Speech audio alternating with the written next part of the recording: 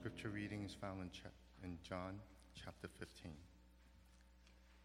I am the true vine, and my Father is the vine dresser. Every branch in me that does not bear fruit he takes away, and every branch that does bear fruit he prunes, that it may bear more fruit. Already you are clean because of the word that I've spoken to you. Abide in me, and I in you. As the branch cannot bear fruit by itself unless it abides to the vine, neither can you unless you abide in me. I am the vine, and you are the branches. Whoever abides in me, and I in him, he it is that bears much fruit. For apart from me, you can do nothing. If anyone does not abide in me, he is thrown away like a branch and withers, and the branches are gathered, thrown into the fire, and burnt. If you abide in me, and my words abide in you, ask whatever you wish, and it will be done for you. By this my Father is glorified, that you bear much fruit, and so prove to be my disciples. As the Father has loved me, so have I loved you. Abide in my love. If you keep my commandments, you will abide in my love, just as I have kept my Father's commandments and abide in his love. These things I have spoken to you, that my joy may be in you, that your joy may be full. This is the word of the Lord.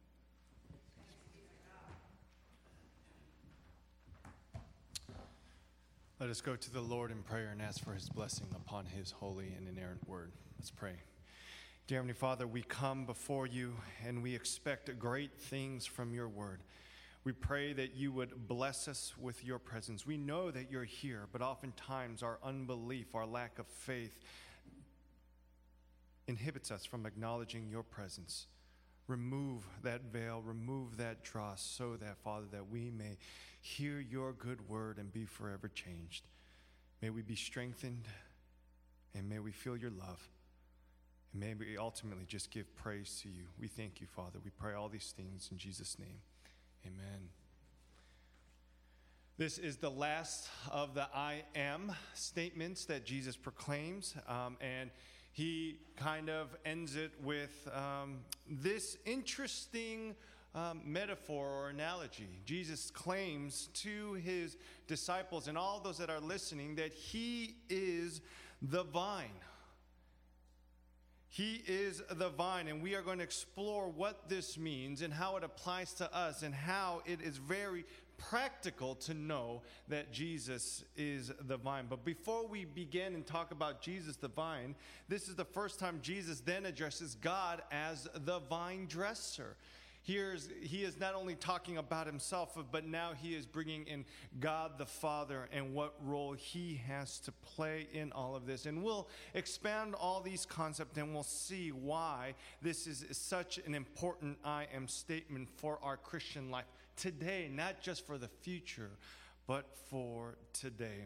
So I want us to begin with that statement, God the vine dresser.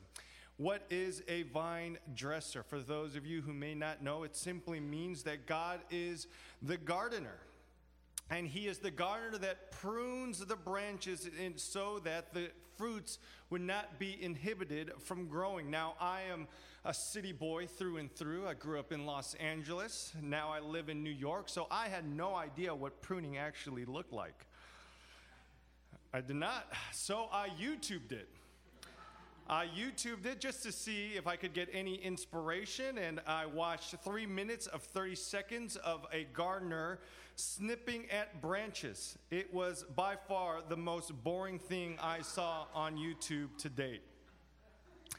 But leave it to Jesus to take this very simple, kind of boring act and draw some great insight, but also some scary insight into how God operates. This is not a boring metaphor. This actually is very startling if we understand what Jesus is saying. He's saying God is the gardener that cuts off the branches. And who are the branches, or what are the branches? Now, if you're like me, historically, I've always read this verse and said, God is taking away all those bad branches in my life so that the fruit in me would grow.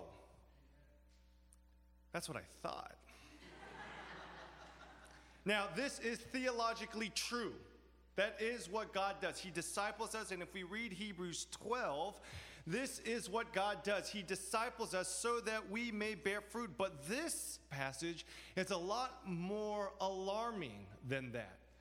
For if it was just simply removing parts of me, I can deal with that. But if we think about it in context, we are seeing Jesus is saying something much more severe.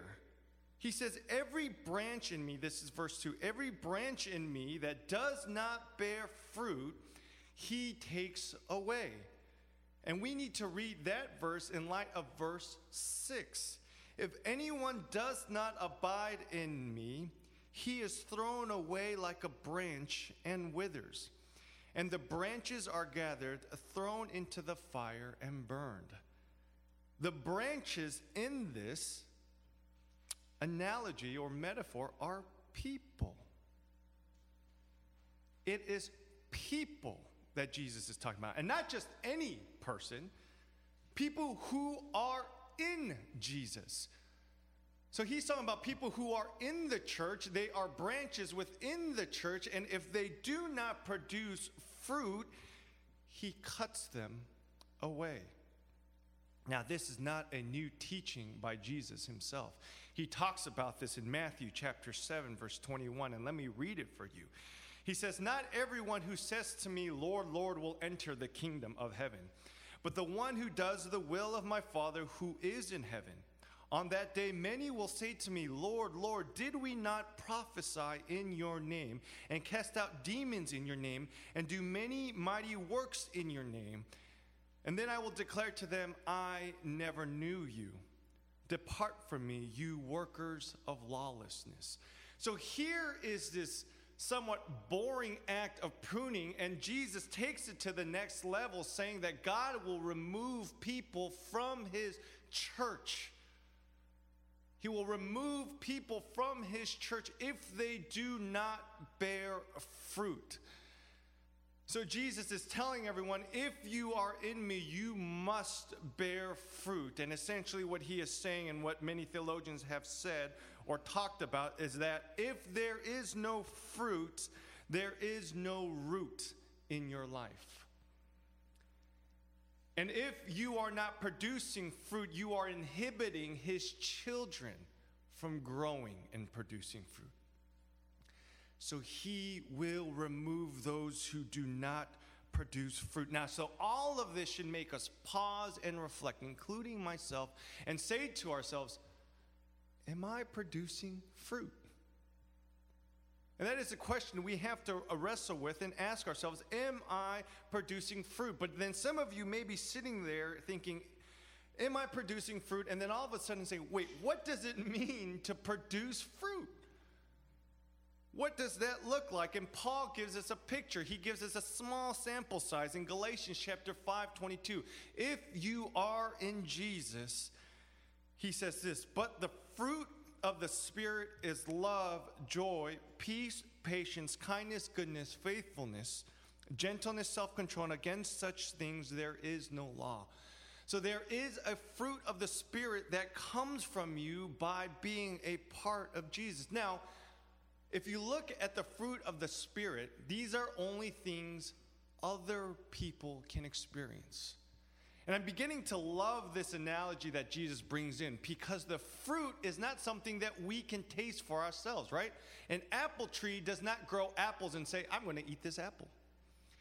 Actually, the fruit that we produce is for other people, so you cannot produce fruit without other people. People need to experience the fruit that you produce. You cannot say to yourself, I think I'm loving. I think I'm kind. I show a lot of self-control. You can't do that because it doesn't matter what you think.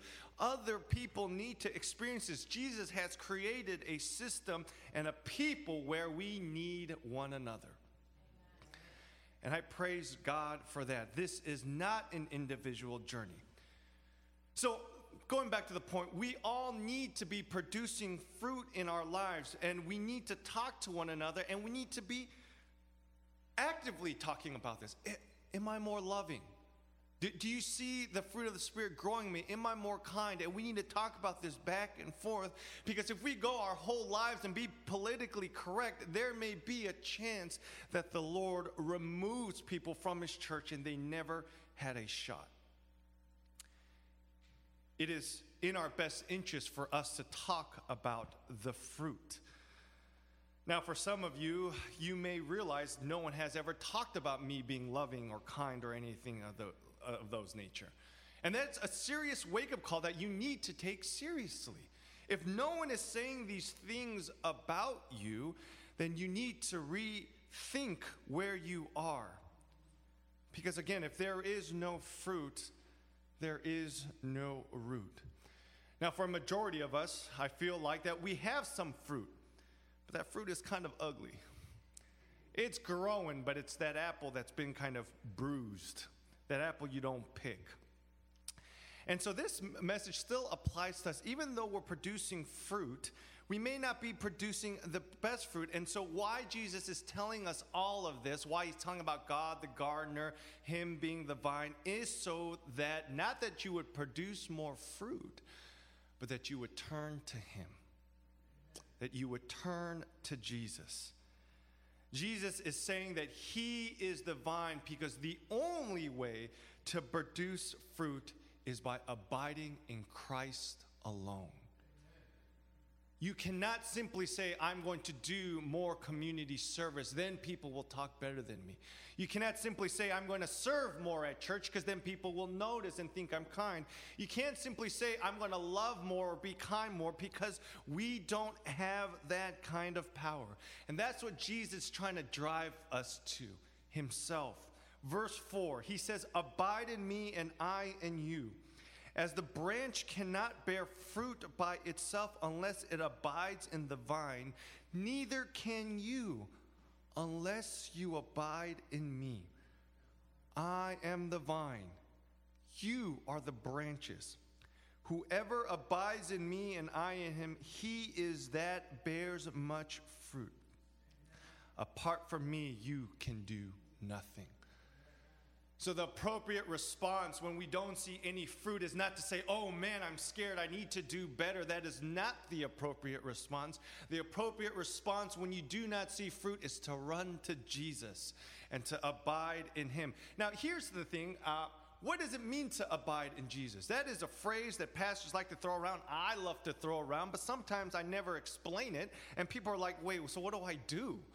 What does it mean to abide in Jesus? Do I just sit and be like, I think I'm abiding in Jesus?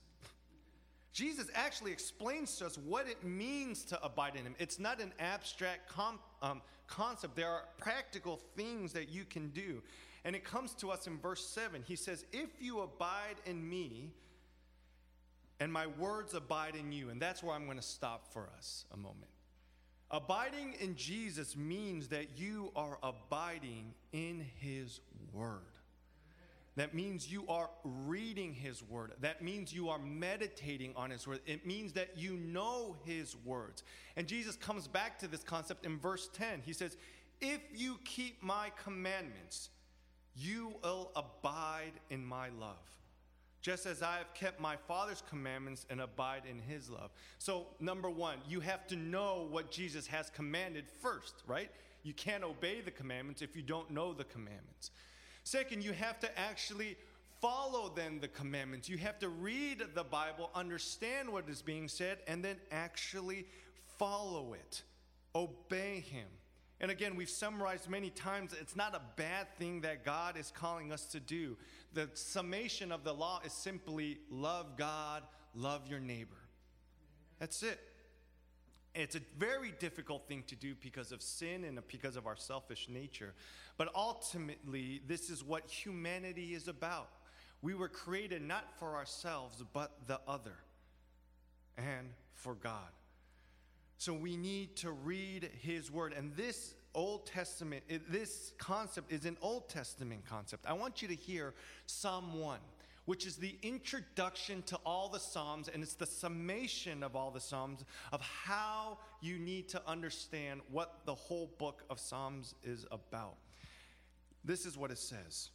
Blessed is the man who walks not in the counsel of the wicked, nor stands in the ways of sinners, nor sits in the seat of scoffers, but his delight is in the law of the Lord. And on his law he meditates day and night. And what is this person like who meditates on the law day and night? Verse 3. He is like a tree planted by streams of water that yields its fruit in its season, and its leaf does not wither. In all that he does, he prospers. The wicked are not so, but are like chaff that the wind drives away. How do you abide in Jesus? The first thing you have to do is abide in his word. Now, this is not just reading and doing your quiet time. I'm talking about there's reading aspects. There's coming to church and listening to the message. You can listen to podcasts and people talking about the word. You can have conversation and coffee and talking about the word. Anything that allows you to talk and meditate and understand God's word so that you better obey it and understand it. This is how you abide in Jesus. It's in the word. And if there's any doubt, John, as he begins his gospel, highlights that Jesus is the Word. He starts at John 1, in the beginning was the Word, and the Word was God, and the Word was with God. How do you abide in Jesus? You abide in the teachings of Scripture. Now, that's not the only thing that you do when you abide in the Word and learn about who Jesus is and what his commandments are. The second thing is in the second part of verse 7, where it says, ask whatever you wish, and it will be done for you. The second way you abide in God's word is by praying. Praying is not just some wishful act. It is an act of faith altogether. When you come in prayer, that is the most practical way to act out your faith, because you're literally coming to Jesus and talking to him. You are acknowledging his presence. You are acknowledging he is there. And you are saying, God, you are there. Please listen to me. And more interesting enough, Jesus says, just don't pray any certain way. I know we say that, pray what's ever in your heart. But there is a certain posture that we take. We don't say, hey, Jesus, I'd like a latte. 5 minutes pronto. Right? That is not what we say. And that is not an appropriate way to pray, because Jesus wants us to pray in truth and in love. And the way we pray to Jesus is by asking what we wish and expecting him to provide it. We pray to Jesus and God, the triune God, as the provider. And we are in a state of weakness, and we need his power, his abilities, and everything that he can provide. This is a way of staying in the word, because you are constantly staying in the presence of Jesus. There's nothing more that can change your spiritual life than reading the word and praying. It is these things that will change your heart. It is these things that will change your soul, that will make you produce fruit. You won't even have to think about it at a certain point. You'll continue to just read, you'll continue to pray, and after you do these things, you will just begin to serve people. It will be a reaction, because you cannot read the scriptures without seeing how much Jesus helps other people, how much God loves other people, how much God desires to help the afflicted, the poor, the marginalized. It's all throughout scripture. If you're reading it, the only conclusion you can really come to is that Jesus really cares for people. So you can't come to the conclusion of reading scripture and praying and saying, I need to live for myself. It's an impossible conclusion when you come to Jesus. But I do want to reflect on this one thing. So I know most of you, and hopefully most of you, are saying, that's right. I need to read more scripture. I need to talk about scripture. I need to pray more. But I want us to just reflect on this one thing as we go and pursue these things. I think there is another reason Jesus gave us this picture of a vine and a tree. I had mentioned to you earlier that I watched that 3 minutes and 30-second video of pruning, and it was so boring. And here's the fact of the matter. Reading scripture and praying and producing fruit is ultimately pretty boring. If you ever go in front of a tree and look at it, there is nothing happening. When you prune the branch and take it out, nothing exciting happens. And most of the time, we won't even know anything is happening. The problem with American Christianity sometimes is that we want immediate results right away. When we read scripture, we're saying, well, did I become more loving? Or we'll pray and we'll say, well, did I become a better person? It doesn't work that way. There is an aspect of faith in this. We read scripture and we say, I don't know what happened. I don't know what it was talking about, but I believe something did happen. I prayed. I don't know if my prayers are going to be answered. I don't know if I'm being moved or changed, but I know something is going to happen. Reading scripture at times can be boring. I'm saying that as a pastor and who loves the word. Praying is not that exciting for me. Not all the times anyway. But I'll never depart from it. You know what else is not exciting? Breathing or eating. But it's necessary for life. But I don't want to just leave us there. Because what we have to understand is that we do eventually turn into something beautiful. Have you ever been to an orchard where trees and oranges are growing? It is beautiful.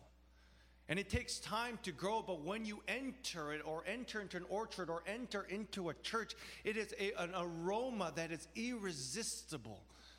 It is something that people do take notice and people want to partake in. They want to sit under those trees. They want to pick the fruit. They want to be part of it.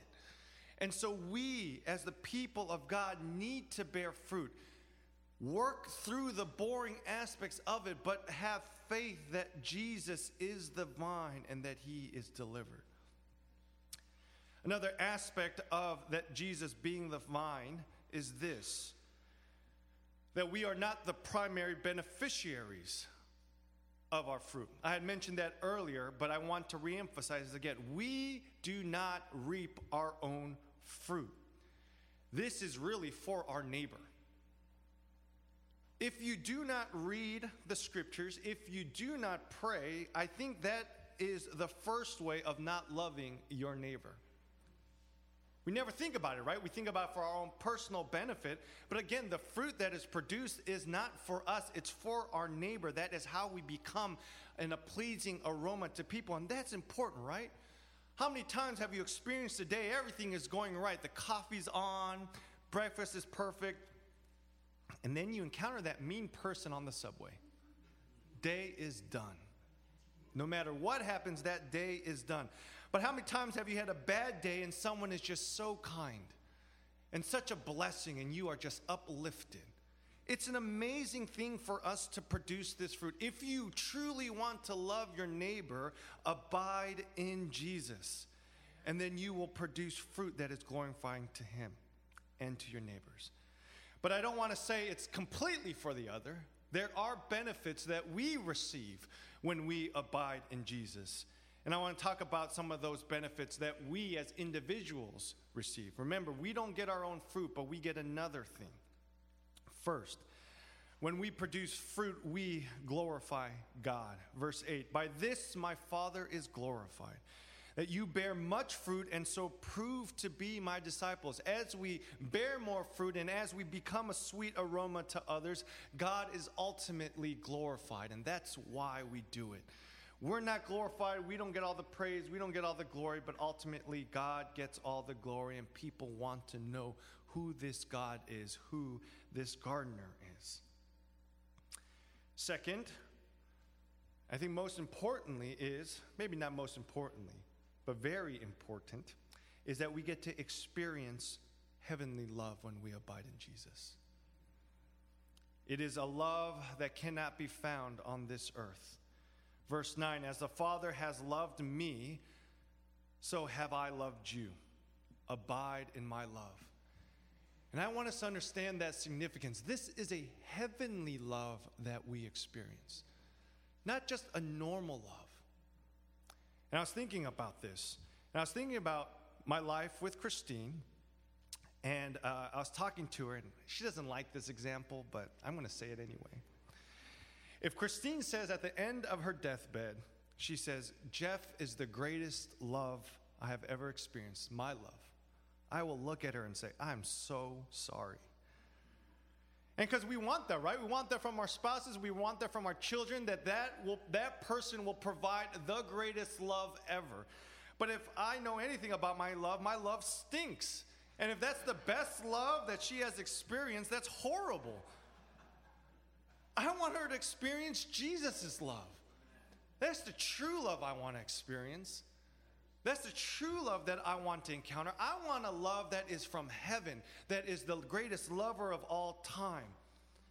I want a love that comes from God himself. I love Christine. She loves me maybe a little bit better, but it's still not that good compared to Jesus. The best thing that we get when we abide in Jesus and produce this fruit is that we get to experience the great love of Jesus Christ himself. Nothing better. Nothing better. And here's the third thing we get to experience. Jesus also says that we get to experience his joy. The Christian life, we often say, is about sacrifice, and it is, but this sacrifice pales in comparison to the joy we receive in Christ. And again, this is an important aspect. It's not love. It's not a heart-wrenching love that we experience. It's a joyful love. It's a joy that is full and complete and that we receive by Christ himself. It's another heavenly type of experience. We experience the happiness that Jesus himself has. We are talking about being intimately united to Christ. And this is why Jesus is always saying, come to me, abide in me. You will experience great love and great joy, and you will have an amazing experience as you abide in me.